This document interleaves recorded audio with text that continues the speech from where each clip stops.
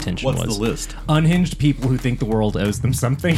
The first one is Taxi Driver, of I thought it course. could be Joker. Yeah. Is it on the list? I haven't checked, but I was just Okay. going to suggest Falling Down. That's very Yeah. fun. You know, this movie is so full of You want to start over? this movie is so full of sea shanty songs. That is a lot harder to say than you would think. Peter Piper. Well, you don't have to say song after you say shanty. That's like saying ATM machine. Well, okay, our hot water heater. Yeah, exactly. Yeah. But that being said, TikTok was like alive and just fluttering with this sea shanty stuff there for a little while there. Did you guys notice this or Yeah, remember sure. this? No, I heard about this. No, I don't get on TikTok. Yeah. You don't talk tick? I don't trust it. I do. Yeah, they're spying on us. Uh-huh. That's called a phone. You already had it. So is every exactly. other Yeah. internet website Nothing available. new.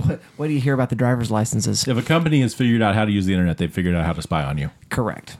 But yeah, this. But Arthur, shouldn't I be more concerned about Chinese nationals spying on me? I don't know. Oh, okay. Well, that's right. Arthur's not a racist, so he wouldn't be more concerned about that. No, it's of equal concern. It should be of equal concern. Equal Noted. concern. That's right.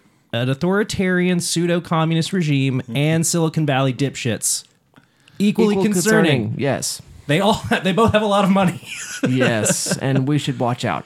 Well, yo-ho, blow the man down. Hello, everybody, and welcome again to the Good Trash Genre Cast. We gather around a table, we discuss the films you'll never discuss in a film space course. Today, we're looking at the film Blow the Man Down as part of our series of coincidences, and we'll see the adventures of the lovely Connolly sisters. Hello, Connollys. I was very endeared. Jennifer and Jaylee Connolly. I wish. No, No. nobody. Okay, well, No hits on that one. But I do desperately love waka. them being referred to as like their last names. Yeah, that's good shit. It is fun. Yeah, it's very fun. I am still Dustin. I am still Arthur. I am still Dalton. And did you guys know this movie has a 6.4 on IMDb? That's kind of tragic. criminal. Yeah. Absolutely criminal. Only 11,000.5 reviews. There you go. No, I probably saw it. Yeah. Oh, It was a COVID movie. Yeah, that's true.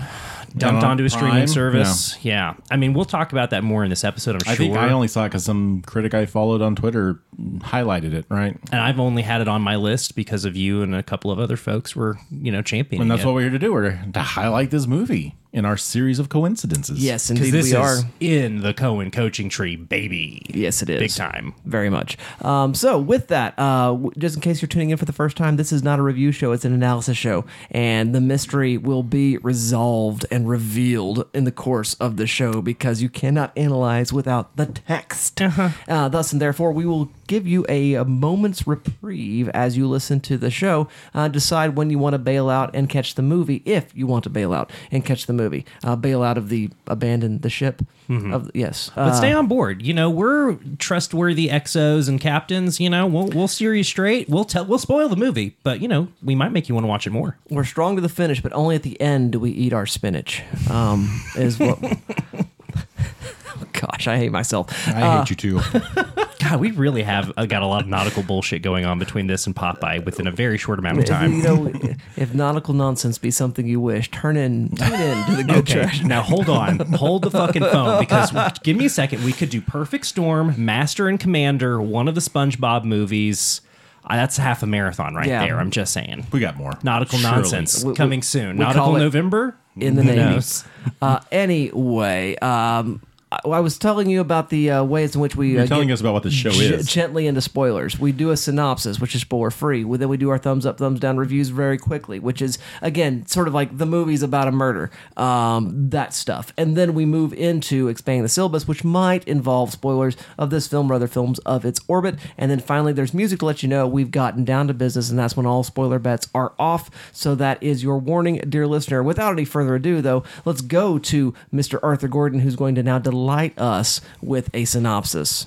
In the wake of their mother's death, the Connolly sisters are left at an uncertain crossroads. Following a fatal incident, the sisters find themselves pulled into the seedy underpinnings of the home they thought they knew. Yes, indeedy, that is the movie. I guess we're Actually, I had seen it. You're So you are both We're the virgins. new to shore. You have just washed up here in this fair we're- fishing town. we're from away. And I always like to do this. So Dustin, what did you think of Blow the Man Down? Yeah. I liked it a lot. It is very, very, very good. I really thoroughly enjoyed Blow the Man Down. We really found a marathon that you're gelling with, I think. Yeah. This is very much. I dig this a lot. I love the sort of seedy underbelly of a town kind of thing. I love the sort of agreed upon secrets. I love the ways in which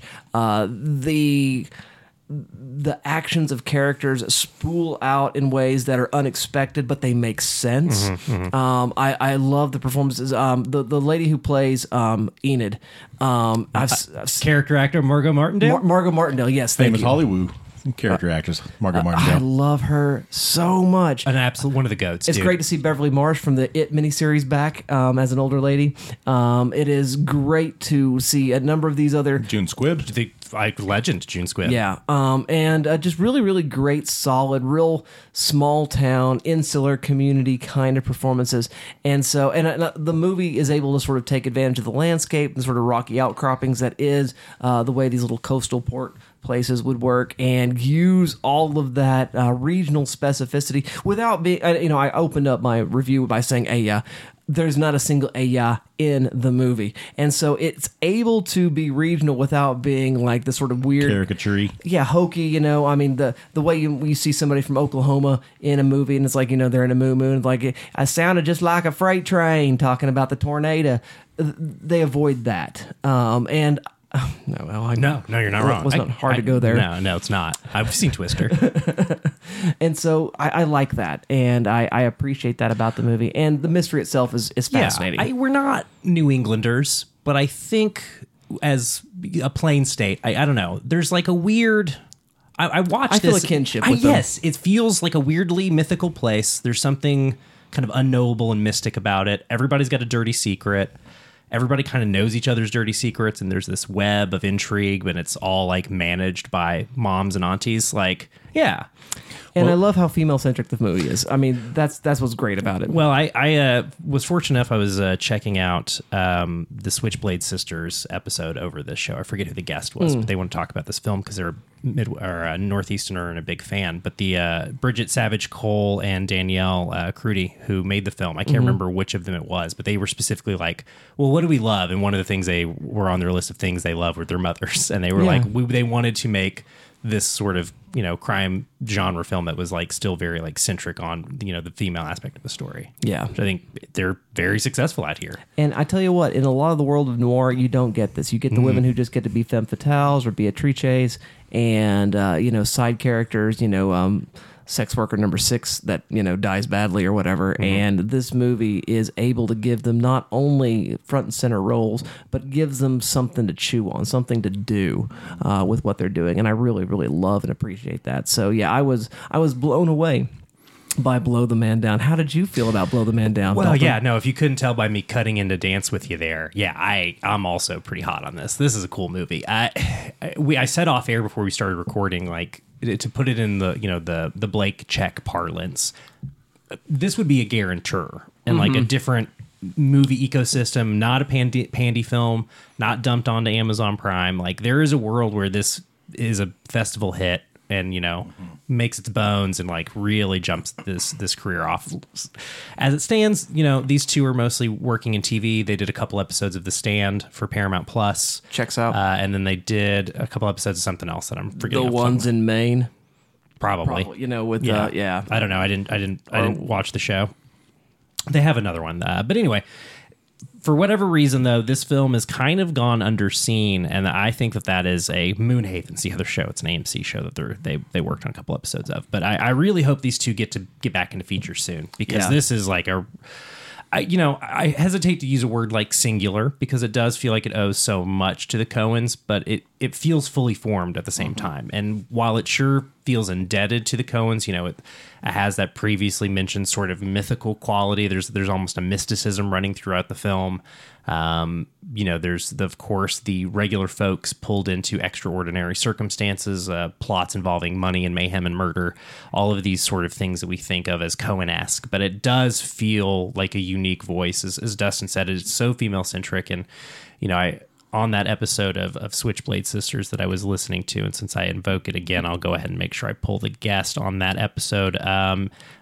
it's so much centered around like these female spaces. Mallory O'Meara is the guest on that. She's a co-host of a literary book, like a literary podcast.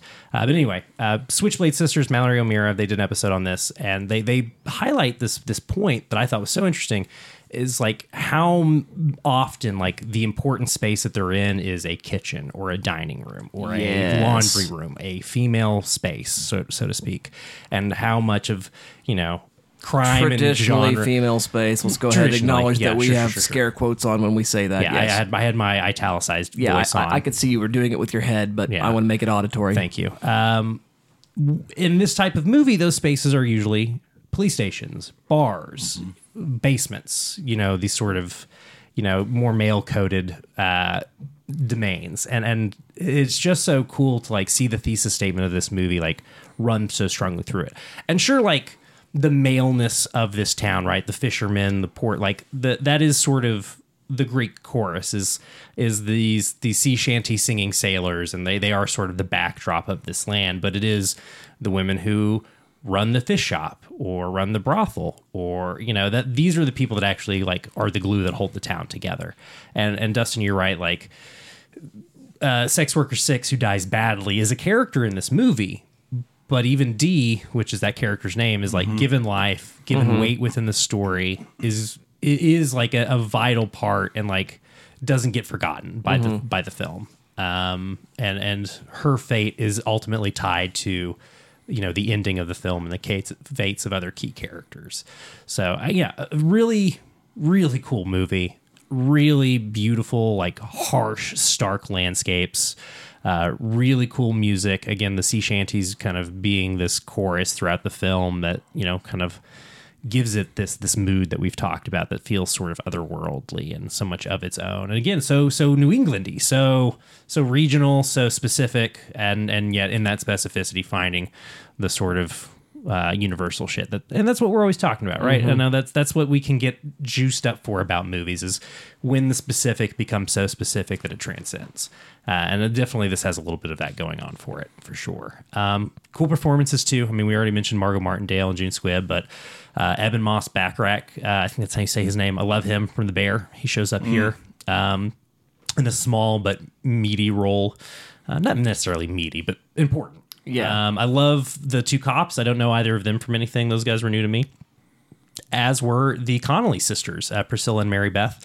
Love both of those actors. Can't wait to see what they do next, because really, really enjoyed both of their performances. Sophia Lowe and Morgan Saylor, those actors. I don't know. They're you believe the chemistry between the two of them. Yeah. There's a believability, and there's just like frustration with each other, but also their patience with each other. Well, they're so perfectly the sort of, dutiful daughter, sister, and the, sort of wilder sister. And they're so perfectly that. Yeah, for sure. Just, kind of clear characterization there too, as you say, but also there's like nuance within that. Yeah, without being a cliche. Yeah.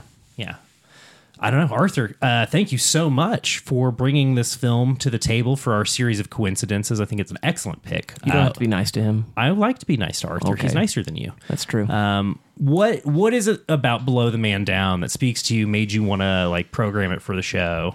Yeah, I mean, it's the things you speak to, right? It is this thing of, I watched this during the pandemic, and I'd seen, again, somebody touting it, and it plays a couple festivals. It plays TIFF in 2019, gets picked up, purchased by Amazon for distribution, and then just gets dropped here, right? And grist for the mill. Yeah, and for better or worse, right? Because of, mostly worse, because nobody's gotten really a chance to see it unless they are kind of plugged in online, I think, in that way.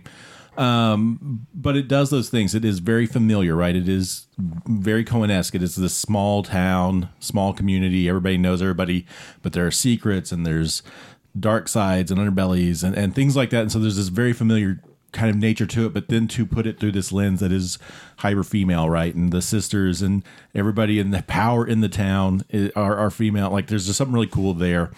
And of course, it's a great performance. I mean, Margot Martindale is incredible. Like, I love her, and for her to kind of get a big platform here, other than just kind of a side bit, she is a big factor in this film, and I think that's really cool. Again, June Squibb and everybody else kind of rounding out that cast. But Morgan Saylor, Sophie Lowe, watching this, I'm like, I want to see them do more, because they're both great, and it is that fun thing of. They are two sides of the coin. There's the one who wants to get out of this town knowing they're trapped here. And there's the one who loves this town and finds their identity and purpose and will thrive here. And I think that's a really cool dichotomy to put into place, especially as someone from a small town. And so I like these sorts of small town murder mysteries. I like this aesthetic that it brings.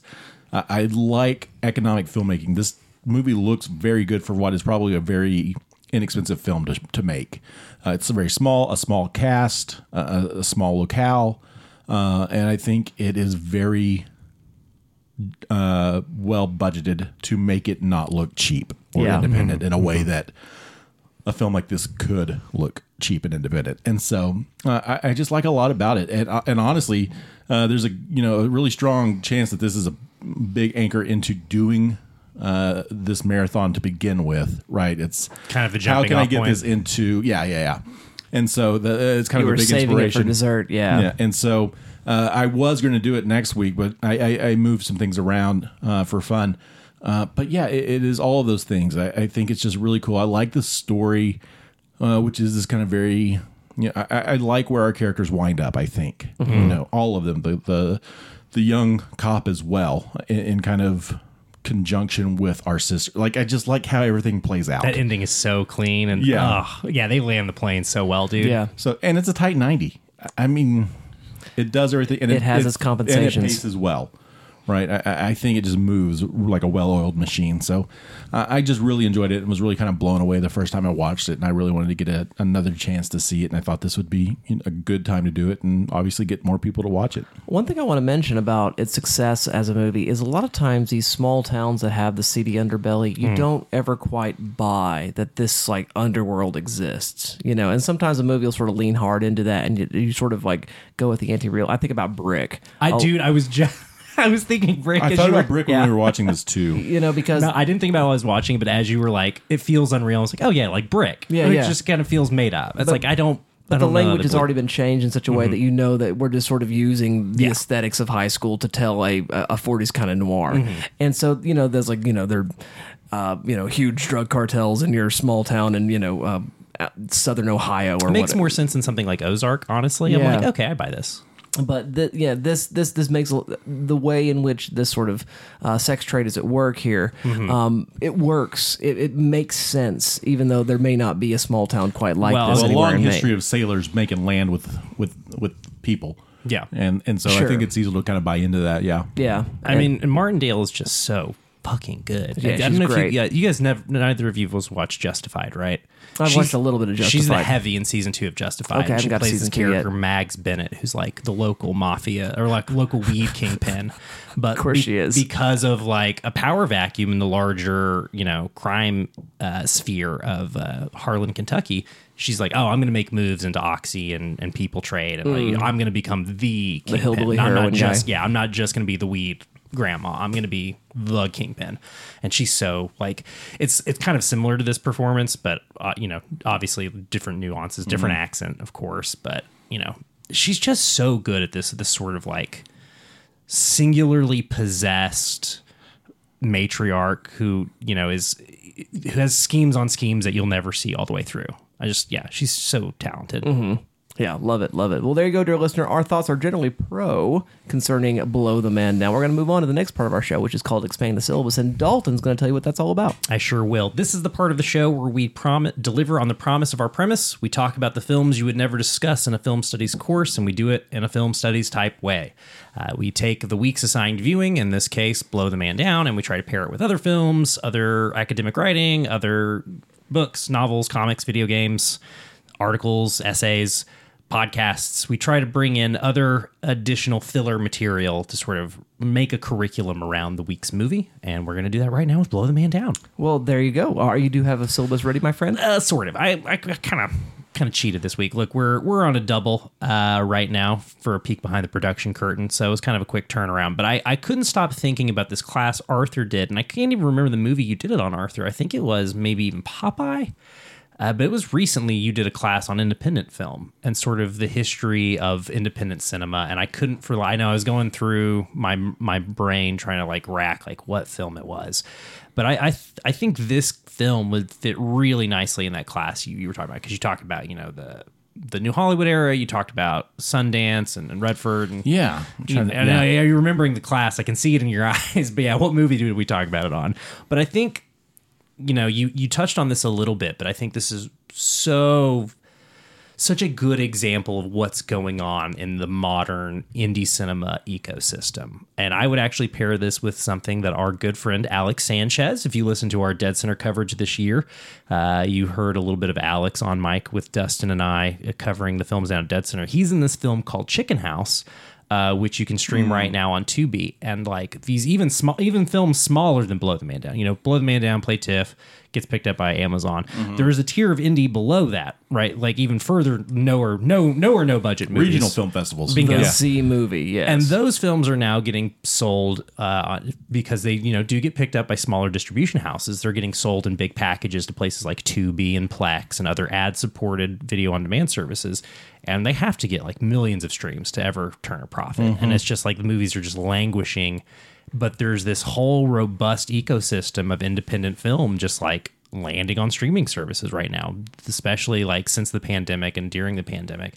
And that's only going to there's only going to be more of that the longer these strikes go on, and the more like the only things getting made are things without, you know, union dues being paid. And not in a scabby way, just in the like these people are not plugged into those union ecosystems because there are so below the line of like what counts as a real budget.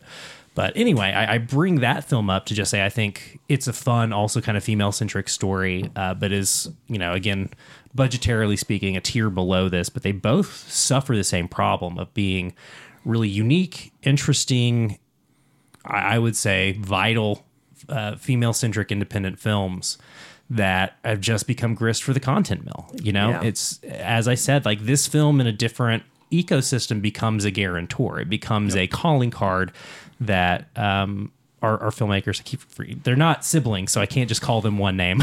You know, they don't have a kitschy Cole and Crudy. There we go. We'll call them Cole and Crudy. There we go.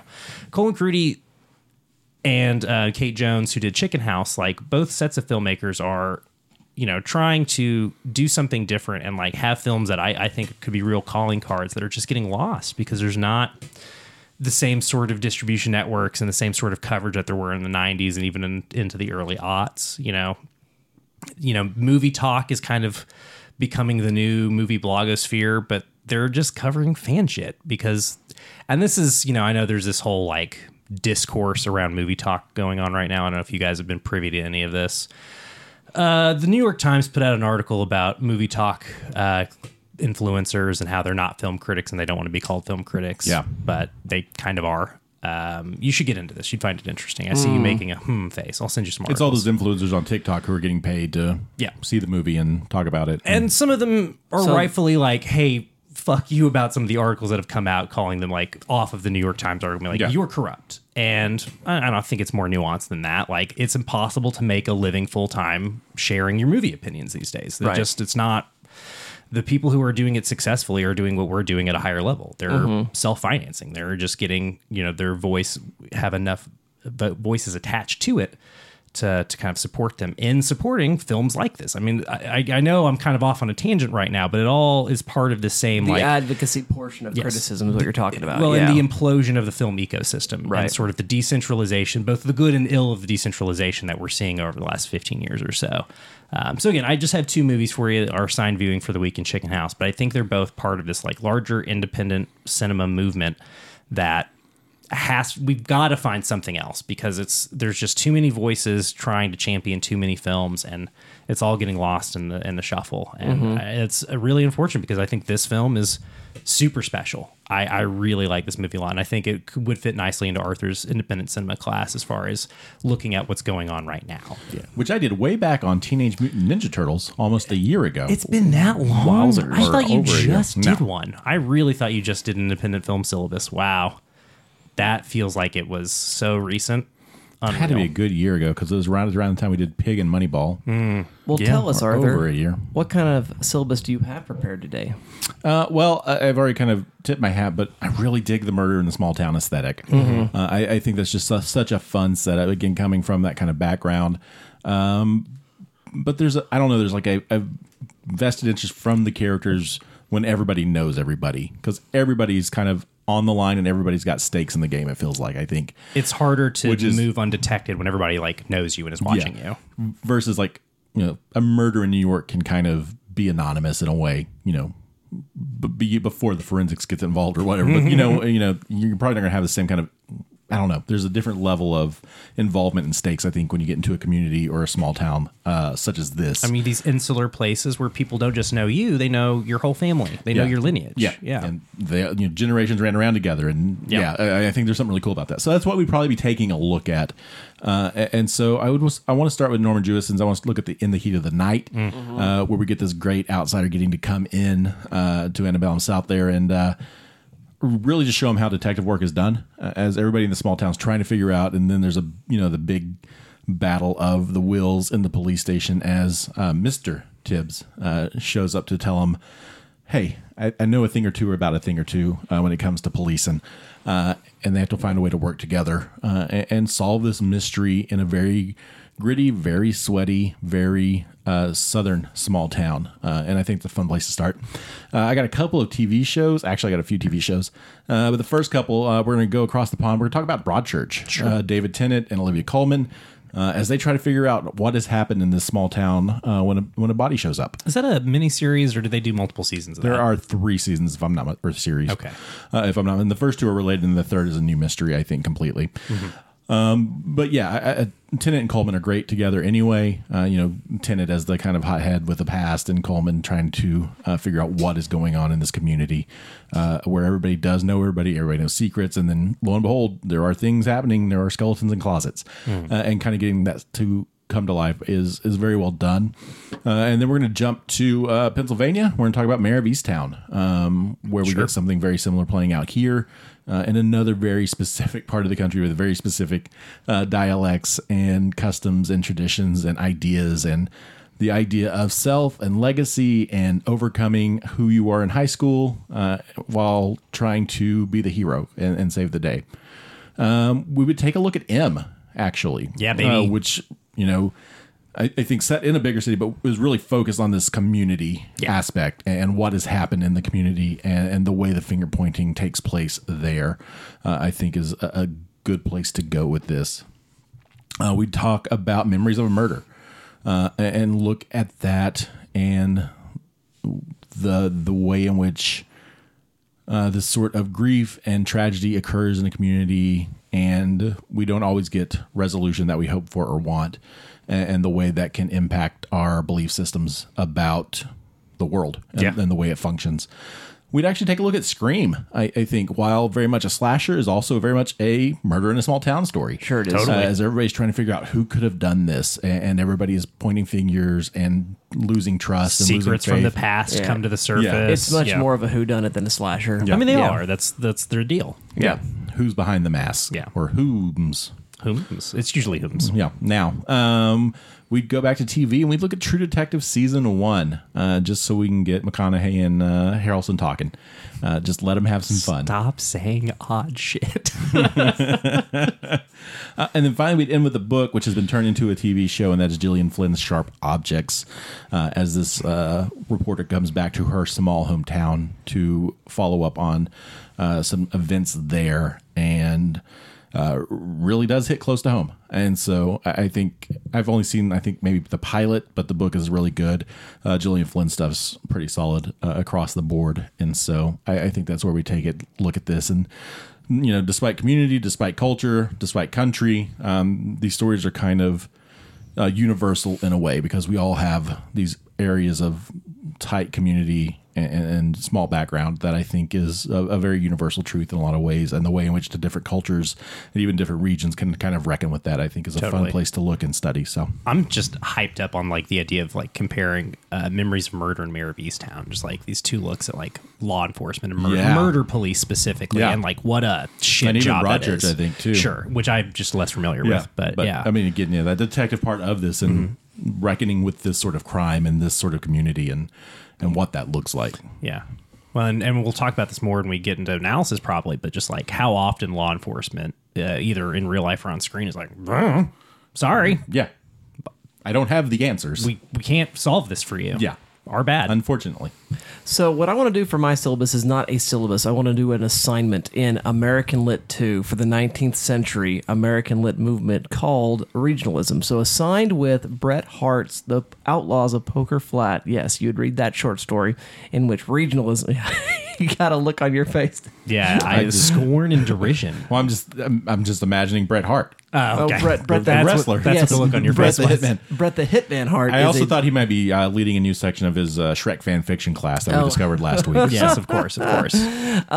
But talking about regionalism, and I think Maine regionalism would be fun to look at in film as an assignment. So tell me, you've got an option of a handful of movies. How is regionalism sort of described here? And use that as an American Lit assignment. And so Blow the Man Down very much does that in a really, really kind of useful and interesting kind of way. But there's a handful of Maine movies that you could look at, starting with Iron Giant, which is set in Maine, also Lake Placid, set in Maine. One of my favorite Maine films. I mean, you've just listed two of my favorites, honestly. Well, these are the ones we're picking here. And then I think you have to go into the world of Stephen King. I don't think you can do Maine stuff without having at least a little bit of King and his regionalisms. Pet Sematary? Pet Sematary was my call, yeah. Yeah, I wondered. Love me some Fred Gwynn of Munsters fame. He's so good in that movie, yeah, dude. He is so, and his AIs are just perfect. His Yankee drawl is just exactly what you want for that kind of role. And so, I mean, dialect especially is important in that film. It's important in some of the other films. Well, in American history is important in that film. Yeah, I might add another American Lit sort of inflected film, Henry James' Turning of the Screw with the 2021 The Turning, but I haven't seen the movie, so I'm not sure where I would fall with that one yet. But I do know that it's a main setting for that and an update of that particular novel. But there may be just too many layers to unpeel to use that one in this sort of module assignment. But I think that's what I would do, is like Maine regionalism in cinema and thinking about the regionalistic movement of the late 19th century, making that something of an assignment for students to write short essays about. And so that's how I think I would approach teaching some form of Blow the Man Down. Dear listener, your syllabus just got much longer, but now it's time to get down to business.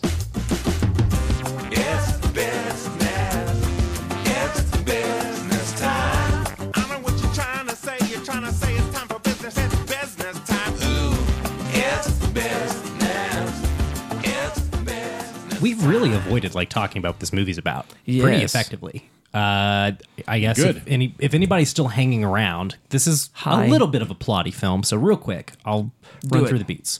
The Connolly sisters have recently buried their mother. An indeterminate amount of time before that, Margot Martindale watches as a young woman is attacked from her in her front yard, basically, or backyard. We now later learn after, the sisters get in a fight and Mary Beth goes to go drink and mourn and grieve in her own way. She comes across Margot Martindale's pimp, played by Eben. We will learn later is her pimp, Eben Moss-Bachrach. Gorski, thank you. What a great character name. Good character name, Gorski. Mary Beth goes off with Gorski. Gorski sucks shit, menaces her. She sees the signs that Gorski has already murdered somebody in his car. She ends up killing Gorski and probably self-defense. Mostly self-defense. It's self-defense. Yeah, she finishes him with passion, but it's self-defense to start. But because of the passion, they are reasonably concerned about what the police will do. So Mary Beth goes and wakes up Priscilla. Priscilla says, time to go into big sister mode and get rid of a body for you. Unfortunately, they leave behind the boning knife that they used to the cigarette Gorski. lighter. Yeah, the cigarette lighter of Blood Simple. Gorski did not fit into the ice chest intact, so they had to do a little light dismemberment. A little chop, nudge, nudge. A little sushi, a little sashimi. Light dismemberment? Light dismemberment. You don't have to fully take them apart. You just got to give them an ice cooler. Which they then tape shut, anchor, and throw into the water. A body does wash up. It turns out it is Dee, not Gorski. Dee, who Gorski, we will later learn, murdered. Former resident of Gorski's trunk that set off Mary Beth. Yes. We learn that Dee is also a resident of Margot Martindale's character, Edna. Enid. Is it Enid? Enid. Enid's brothel, the Overlook. Or The Ocean View. Ocean View. Thank you. I knew it was an O. But in finding out that about Dee, also our characters sort of become embroiled in this larger brothel plot, and we learn that kind of the town's matriarchs are all in on the Ocean View brothel. But with the recent death, they're saying, Enid, enough is enough. You got to pack up shop, and Enid's not having it. Unfortunately for Enid, she did Dee's best friend, Alexis, dirty. And is constantly trying to get her off the scent of that she had Dee killed for stealing money. Alexis eventually figures it out and murders Dee. The Connolly twins, or sisters, find themselves seemingly in the clear until they realize the matriarchs of town have found their crime and cleaned it up the rest of the way for them. And Justin, the cute little policeman, is left to wonder, I think they did it, but I can't prove it. And that's basically what happens. I skipped a whole bunch of shit, but that's the short That's the version. movie, yeah. Yeah, so I guess we can jump into anything. I mean, we can talk about sort of law enforcement in this movie and how they're portrayed. We can talk about the Connolly sisters and small town economics and sisterhood. Let's start here. Let's frame it in the context of the Coens. Okay. Because you already alluded that it is straight from the Coen house of teaching. Mm-hmm. So what is it? I mean, we have the small town. Yeah. And again, amateur hour over here. Mm-hmm. None of these people are, well, our sisters are not prepared to cover up a crime. Nor are they pros, yeah. No. So we have amateur hour there. And then we have all of these secrets being revealed. And this kind of, again, that escalating, crap, one more thing element. Yeah, the dominoes keep hitting each other. The money gets found, right? And it's crazy when a Coen-esque plot doesn't start with the money being found. That's like incidental. There's like a complication of what's already going on. Yeah. I think also we've touched on this a little bit, but I do want to circle back to like the kind of the mysticism, and that's sort of a later Coen's thing more than something you get in. But even all the way back in Blood Simple, you sort of have the eye of God watching, Right, the burial, yeah. Yeah, well, and just like the shots from above fans and stuff that you get a bunch, and so I think throughout that filmography, you sort of see these allusions to something else. Just a general spirituality or mysticism kind of permeating life, a sort of unknowability. And I think we get that through the sea shanty chorus, through the sort of brutal landscape. There is just this sense of history in place that is so seeped in itself that it does feel kind of like dangerous and magical and secret. And that, for me, that's like a big part of the juice. Well, yeah, and I think there's also sort of this way to absolution throughout all of this as well, is that you can do some wrong things for the right reasons. That the reason why Margot's even running the brothel in the first place is to prevent, worse forms of sort of abuse. Well, and this really kind of comes to a head in this kind of cross-generational moment where Enid is, dressing down the Connolly sister, and this is basically like, you guys have no idea how easy you had it. And we sort of throughout the film learn the reason that all of the older women in town helped come up with the idea of this brothel is because of how all the shit they were putting up with from the men coming into this small port town. And so they were just trying to deal with funnel that And it was either our children or these Enid's unattached girls, in quotes. And they sort of finally, 30 years on, have really started to realize that this was probably not a good idea. Yeah, not a good idea at all. Not have been. And I don't know. The one quibble I have with this movie is I don't know how it deals with sex work. I'm kind of on the fence with it. I think it just simply acknowledges its existence. I don't think it's a meditation in any way on it. And it is I guess the why I bring that up is it is framed. I mean, these are explicitly not good circumstances. This is a very corrupt form. Enid is sending out Gorski to pick up women and bring them back to the Ocean from View. Boston or wherever. Picking up people who are very blatantly taking advantage of these women, actively preying on them, not paying for them her own gain. Yeah, exactly. Has $50K in a safe, and some of that money is withheld wages, and it's a bad situation. It's not good, and it doesn't moralize all the way, But I definitely Because Alexis doesn't seem to be frowned upon. no, know. not at all. And I think is like a real. I love that actor. I know her from Glow. Yeah, she's really fun on that show. But you're right. She's like feels like a full character, and maybe it's because she's just so embodied by that actor. But it doesn't feel like the film is like poo-pooing anybody's choices, but it does sort of. I guess it's realistic, about it. It's not necessarily poo-pooing the existence of sex work so much as it is like the specifics of this dynamic. Right. So I guess that's fair. And I think our other matriarchs sort of do have a great compassion for her, and then they are now seeing what essentially the Pandora's box that they have opened has caused in the wake of Dee's murder. Yeah. Well, I mean, we are 30 years on, and a girl got murdered. I mean, that is as far as we know, this is the first time that's happened. Yeah, and so this is the wake up call. Like, okay, unforeseen consequences, and we cannot continue down this route. You know, we're not going to go to the law, but we're going to shut her down. Yeah.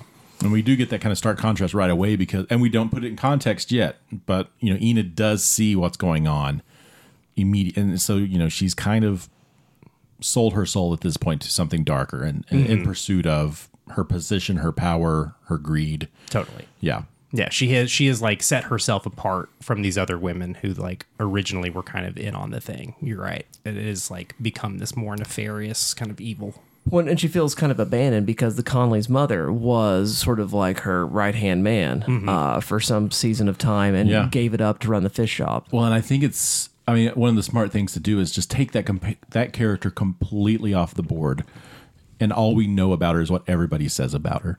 Yeah. Enid says she's, was my best friend. She'd do anything for me. The other matriarchs, speak the same kind of highly way about her. Yeah, she's always be there for you. Yeah. That kind of person. So it's hard to kind of really know who was this woman. Yeah. Was she Enid? Was she as, on that same route as Enid? Was she on the same route as Mary Margaret? Was that her name? I think so. Yeah. And so I think that just taking that character completely off the board and letting the audience try to draw some sort of picture or conclusion about who she is, and multiple people say, your mom wouldn't do this, or they say my mom, our mom wouldn't do this. And I think it's a really interesting dynamic to play with, is to have who almost becomes a fully formed character in her own right. Yeah. Being completely off the board and completely reliant on the audience's sort of inference and interpretation of the way she's presented. Well, and does a good job of putting us, the audience, squarely in the sisters Connolly's POV, right? Because they are grieving this loss. And we kind of get the implication that Mary Beth had moved away already for a little bit and came back when their mom got sick. Right. Yeah. Sort of the implication. She had one foot out, and then they drag her back in. Yeah. So it's interesting that, like, when you lose a parent, like there does just become this gulf, this like realization, like, oh shit, there was all this stuff I feel like I need to know that I just don't get to know now. Well, it was. I mean, one of the poets says, all of our parents are undiscovered countries, and I mean that's really the sense. Yeah. It's like I know them very well, better than I know anybody else on the planet, and I still don't know them. Yeah. And sort of reckoning with that. Well, and I think that's what's so cool about June Squibb and these other two character actors who I know from stuff, but couldn't place a name or a credit off the top of my head.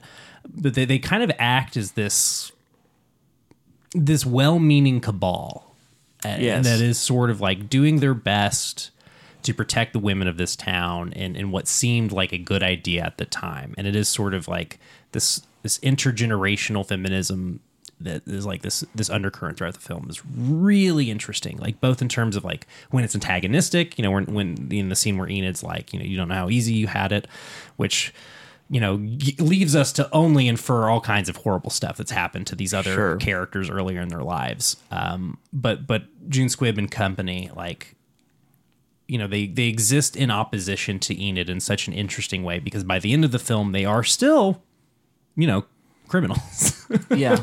And willingly and happily so. But it is a different kind of... It is a protection that doesn't involve sacrificing anybody else, right? Except for Gorski, and fuck him. Yeah, he needs killing. And that is sort of another character that gets taken off the board immediately. It seems like there might be more there, but no, he's just a means to like further the plot along. He's a means for Enid's character, which it took me a second to like put two and two together of like, oh, duh, that was Enid at the beginning of the movie. And it's interesting, like the way in Yeah, which and I it think gets I out kind of context. missed that the first time I watched it was that realization of what's going on in that opening scene, and then watching it now, like duh, okay, Yeah. makes sense. She's having him murder her for stolen money. Yeah, I totally missed it on the way through the first time as well. I only picked it up because of like, oh, that the Gorski's money is like immediately I was like, well, of course that's Enid's money. Gorski would have 50K Right. cash, and that's sort of where I was like, oh, okay, he got the money from D and From the lobster bond or something like that in that bag. oh my god, it's so funny. I want to go to Maine, so I want to go to this town in Maine. I know somebody that just went to Maine. They said they had a wanna eat lovely some, time. I just want to eat some lobsters. I hear there's a lovely Lobster. hotel you can stay at there. Oh yeah, Yeah, we got ocean views. Great title.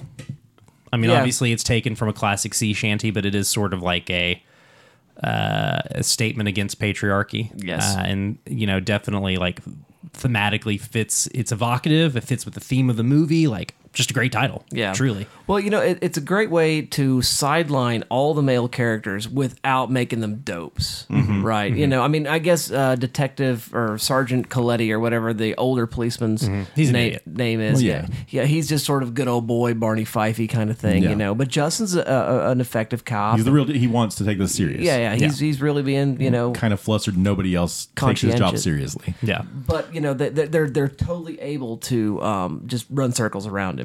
There's no trouble at all that they have doing that, and so they're omnicompetence, even though he's not They're not. Well, they're working together. Yeah, And and- he's all alone. Yeah, and Gorski being such a schmuck, and then what's his name? And then we got the guy who runs the kind of docks, right? Clancy or whatever his name Yeah. is. He's a really interesting character because the police are kind of afraid of him. I think Coletti, and they bring him donuts, but they don't have the jelly. Yeah. Justin ate the jelly donut. You can see Coletti kind of be like, oh my God, I can't believe you ate the jelly. And he seems to be some sort of the bridge between Enid and this whole operation, right? He is Yeah. allowing the girls to work or not work. Like he's somehow in a weird power position above almost everybody. Yeah, he but gets he's a such a kick- non-factor as well. Yeah, he gets a kickback from Enid for like not calling the cops. It's kind of the Basically, implication. Yeah, but you're right that he is sort of he's got his own little fiefdom that he's over, and that's what's so fun about this. The Murder in Small Town movie that you bring up. Like you have all of these factions and characters, and they're not always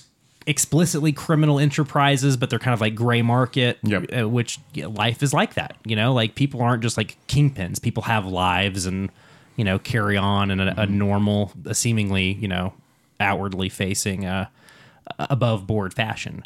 And to see, that to see the grime that exists like just below the surface is like interesting because it is, again, feels more true to life than to have just like, oh, and this is the town, heroin kingpin. Like, no, I mean, yeah, there is a madam, but she's running a bed and breakfast. Like there is something seemingly above board going on. Yeah. And it's just kind of open secrets.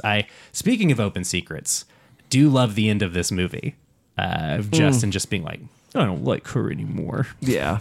I'm very upset that the girl of his dreams has covered up a murder. It seems like he's figured it out by the end of the movie. Yeah. He's at the very least like, Once he realizes Mary Beth was with Gorski, he knows. Yeah. I Yeah. think what's happened. he's put two and two together on and they've kind most of just. of it. I think he feels probably like a schmuck that he kind of got sucked into her. And he let emotions get in the way, and then he missed the mark. Yeah. Yeah. It's great. And I think you're right, Dustin. It like sidelines these male characters in such an effective way, but they're all sidelined by their own masculinity. And I guess by that, I mean like the way they interact with women, right? Coletti is sidelined by not being able to see. All he sees when he talks to Enid is that hottie from back in high school. He cannot see her as a real person, cannot see her as like having, games within games, does not just non-entity to him. Right. Sees her as a madam and nothing else.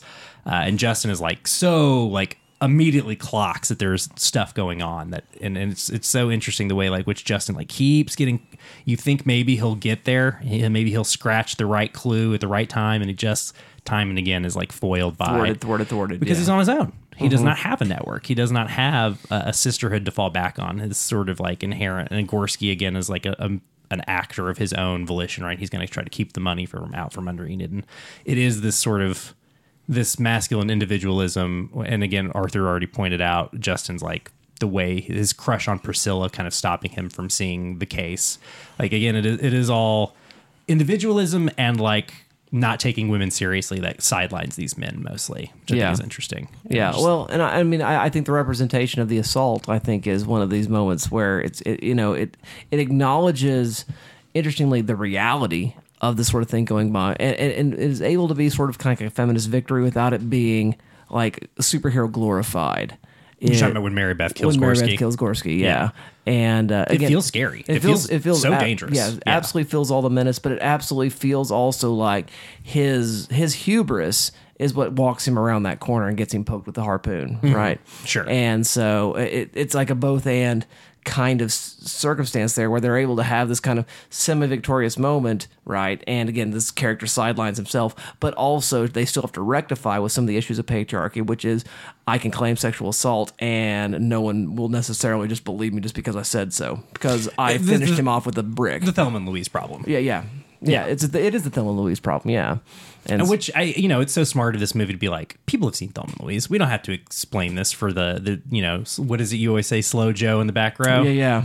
We people are gonna like understand that like Mary Beth and Priscilla have every reason to believe that they will not be believed if they go through the quote unquote appropriate channels. Mm-hmm. Yeah. And when we, based on what we see of Coletti, like, why would they have any reason to believe that they are going to be He's safe? looking for the easiest way to close. He doesn't care about the answer. He just wants a closure. Yeah, exactly. It just feels like this is such a rich text, and I don't know if we're going to, like, come to, I think we're going to have to stop ourselves at some point. Yeah, it's probably fair. Because where are we at? We're at 50. Okay. I mean, do you have anything? Well, you can go longer I than don't have anything else I've got right now. Let's go ahead and render a verdict then, shall we? What do we say with Blow the Man Down? Shelf or trash? I go to you, Arthur, picker of the film, and again, the dessert piece of your program, Coen-esque Coincidences. What do you say? If it puts a spotlight on this film at all, I would put it on the shelf. And so I think it is worth your time. I think it is worth seeking out and spending 90 minutes in this little fishing town. I think it's a great little film. So check it out. What do you say, Dalton? Yeah, I would love to see this get a physical release, although I can't imagine Amazon will ever do that. But this is a very cool movie, and I look forward to seeing what comes next from these filmmakers. Because again, this is like a really, really exciting debut. I think it's very shelfable. Absolutely a shelfable film as well, I would say, and totally worth your time. So you have unanimity about the shelfingness for Below the Man Down. Tell us why we're wrong. Tell us what we missed. Dalton will tell you how. That's right. You can find us all over the internet, but the best way to get in touch with us is goodtrashgenrecast@gmail.com. That is the name of the show you're listening to, goodtrashgenrecast@gmail.com. Hit us up with the long form feedback. Send us your sea shanties. Send us your how you would help your sister cover up a murder in self-defense. Don't put the evidence in my inbox, please. Okay, Arthur says no. We are not your lawyers. Ice chest, not inbox. What else? We're at Good Trash Media all over the socials. We're not super active on there anymore. We're all three are on Letterboxd. The Arthur Gordon, Dustin Sells. I'm Dollywood Squares on Letterboxd and pretty much Threads, Insta, everything else. So if you want to keep up with us online, I'm the most posty of the three of us. But the best way to stay caught up is listen to the damn show. Whether that's Apple Podcasts, Spotify, Pod Rocket, Hopscotch, Outpod. I'm making them up. I couldn't remember. I couldn't tell which ones are fake and which ones are real. Podlocker. I was trying to remember like the two real ones that Polly Podkit. There's two that I know. I hear people mention all the time, and I can never remember them. But anyway, we're pretty much on everything. The podcast catchers are good about catching the podcasts, so we don't really have to do anything. So rate, review, subscribe, however you put this in your ears. That's a huge help to us. But again, we're at Good Trash Media on most of the socials if you want to find us.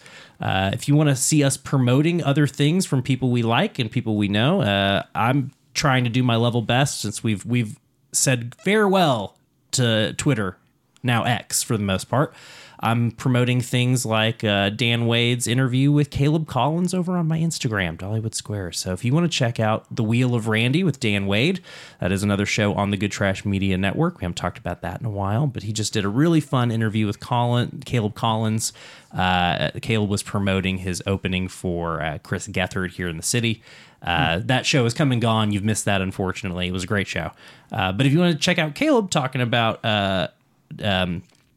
Randy Newman with Dan Wade, go check out The Wheel of Randy. Good interview. And go check out Caleb Collins Open Mic. That's a cool place to hang out if you're local Monday nights.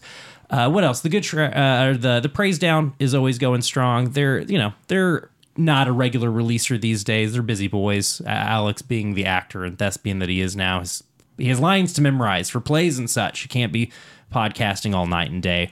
But the Praise Down is still out there, still cranking out episodes from time to time. So go check out the Wheel of Randy. Go check out the Praise Down, other good trash media shows that you should be listening to.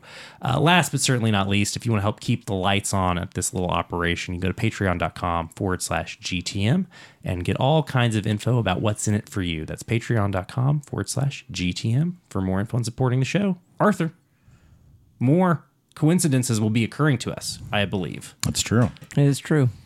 Next week, we look at a small indie thriller beloved by the hosts at this table, whose director has cited the Coens as an influence on his film. I, of course, am talking about one Jeremy Saulnier, and next week we take a look at Blue Ruin. Fuck yeah, dude. I love that movie so much. Oh, did you know Macon Blair is directing a Toxic Avenger? Yes. I'm So we will be looking at the future director of the Toxic Avenger reboot, Macon And star of Oppenheimer. Oh my God, he's so good in Oppie too. But my MVP for Oppenheimer, of the supporting cast. But yeah, watch him in his starring turn in Blue Ruin before you check out next week's episode. God, it's such a good time. If you haven't seen this movie, you are in for such a treat. If you like Coen's adjacent shit, you are going to lose your damn mind for this movie. Yeah, I love Jeremy Saulnier, love Macon Blair. So excited to revisit this film. It's going to be such a great time. So you keep watching, we'll keep talking. We'll see you all next time. I'm not afraid.